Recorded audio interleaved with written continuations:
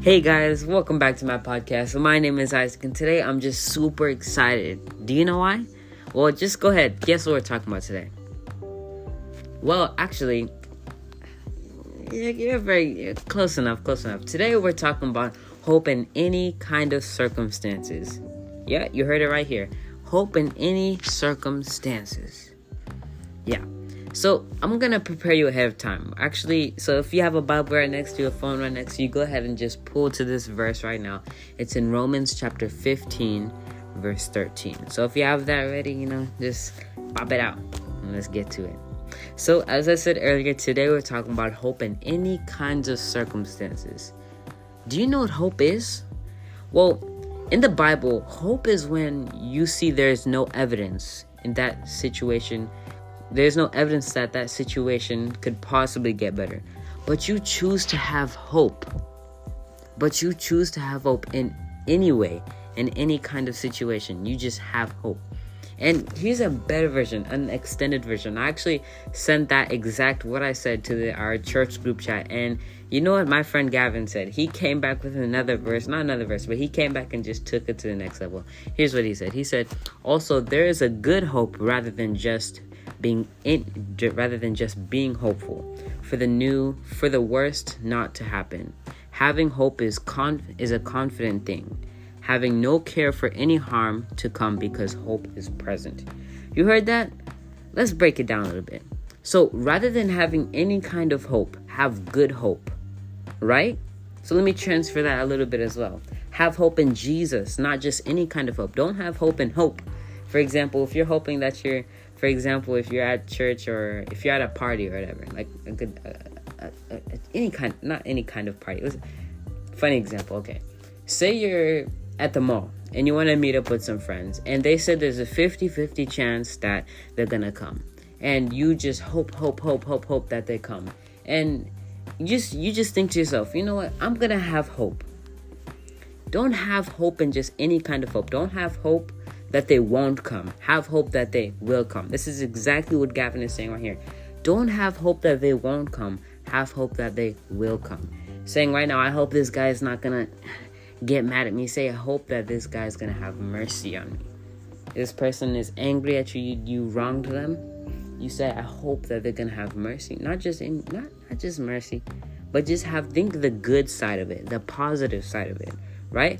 Because right here it says, having no care for any harm to come because hope is present. Yeah. And you know what I said? I said, that's powerful. You just took it to a different level. Can we say amen to that, right? Yeah. So next thing. Hope is not when you look at the circumstances you are in. What does that really mean? So hope is not looking into the future, but into the past. You know what I mean by that? Is what God did for us, what Jesus did for us, when he died on the cross for us. You look back and remember, Jesus did this for me. He died on the cross for me. What makes you think that he won't do it again?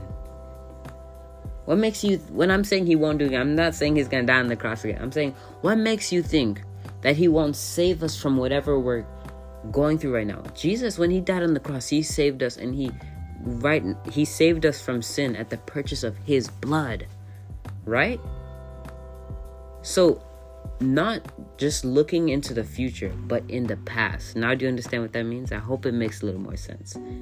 Not looking into the future, but looking into the past. And when I say past, I mean what Jesus did for us, because Jesus is not going to die on the cross in 30 years. No, he did that back.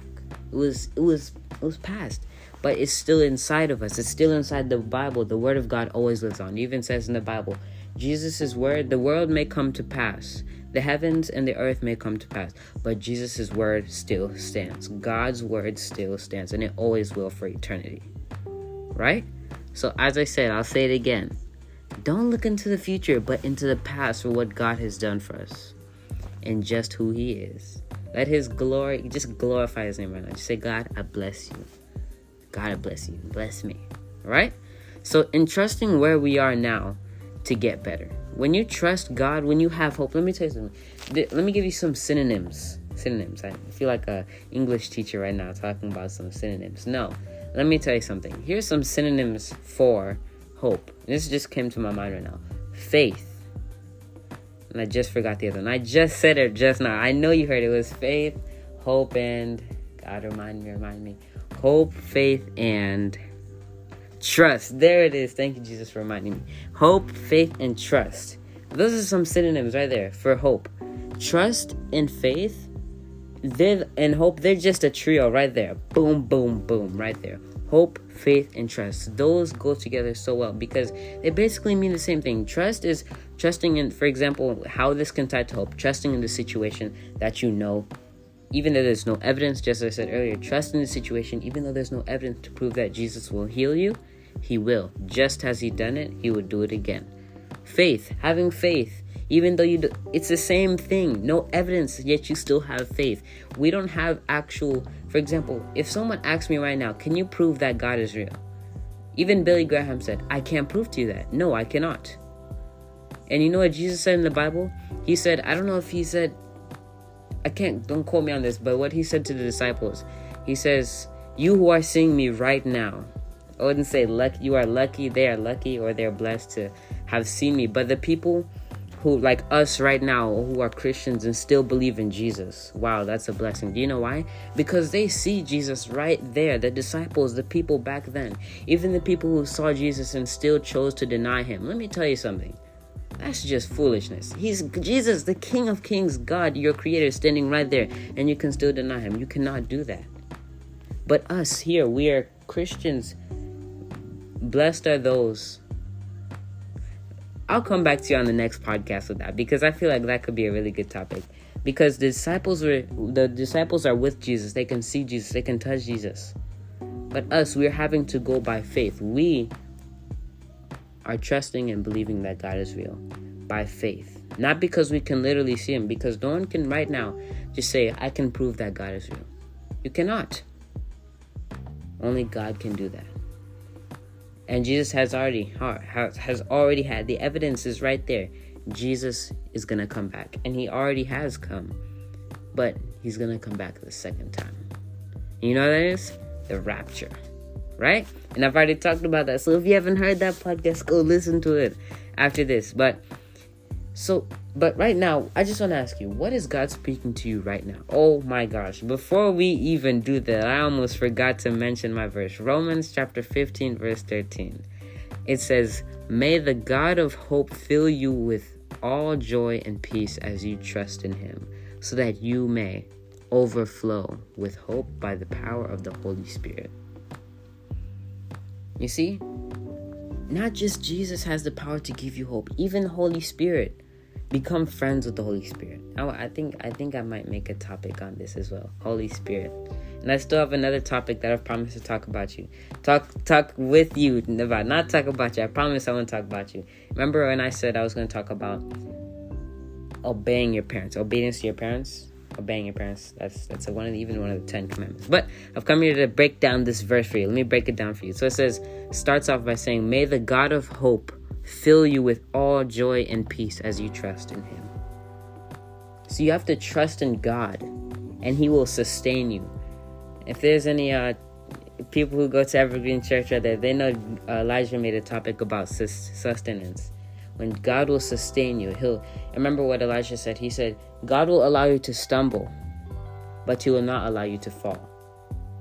God will sustain you. He'll pick you back up. Because when Elijah said stumble, what he meant, another way to say it was battles. That's what they are. The stumble. When you stumble, God will not allow you to fall. He'll allow you to stumble, but you will not fall if you trust in him. God will always have you in your hand right now. He'll always have you in his hand. Always. He won't let you down. He will never break his promises. Just like the song Promises. So God will sustain you. When he's saying stumble, battles, we will always go through battles. And let me tell you something. If you're going through a battle right now, that means you're doing something right. And if you're not going through a battle, God has plans for you. And let me tell you something. God tests us. And we have to go by sheer faith sometimes, so that we can come out stronger. Right? And let me tell you something. For example, the people who are new to Christianity, sometimes God will even test you right then and there, whether you are really standing. That's when the devil tries to come between you and God. That's why we need to pray for the new believers, right? So may the God of hope fill you with all joy and peace as you trust in him. So trust in God and he will sustain you. That's what I'm hearing right now. Trust in God, and the God of hope, joy and peace will sustain you. So that you may overflow with hope by the power of the Holy Spirit. The Holy Spirit's got you. The Holy Spirit, he'll sustain you. And you know what's happened? Holy Spirit will come and place the other thing on top. The sparkles. After you finish making the cake, what do you add? Icing. That's for the Holy Ghost. The Holy Ghost will add icing. The touch. For example, the Holy Ghost makes the appearance, the icing, all of that. And then the Holy Spirit does? He comes and adds the sprinkles. I don't know if you can't even see what I'm doing with my hands right now. I just look like a fool what I'm doing right now. The Holy Spirit will come and add the sparkles, the pizzazz. So leave it to God, Holy Spirit and the Holy Ghost. And I don't know if you've heard this before, but at the end of a prayer at church, we always say, at my Shoshanguka's church, and when I say Shoshanguka, I mean my grandparents. That's what we say in Kenya. I say it all the time, but what they say at the end of a prayer is, and now may the grace of our Lord Jesus Christ and the love of God and the fellowship of the Holy Spirit be with us now and forevermore. Amen. And there are many other prayers like that. But I just wanted to mention that. So if you're still here, thank you so much for staying tuned. And I'm really glad you touched base and just took the time to listen to this, whether you're in the car, at home, or you just decided to set aside some time to spend some time listening to the Word of God. So, and by the way, this is not me. This is the doing of Christ, the Holy Spirit using me right now to speak to you. So if you're here, you are doing the right thing by listening to the Word of God. So thank you so much for staying tuned. I really hope to see you all next time. God bless you guys. Peace.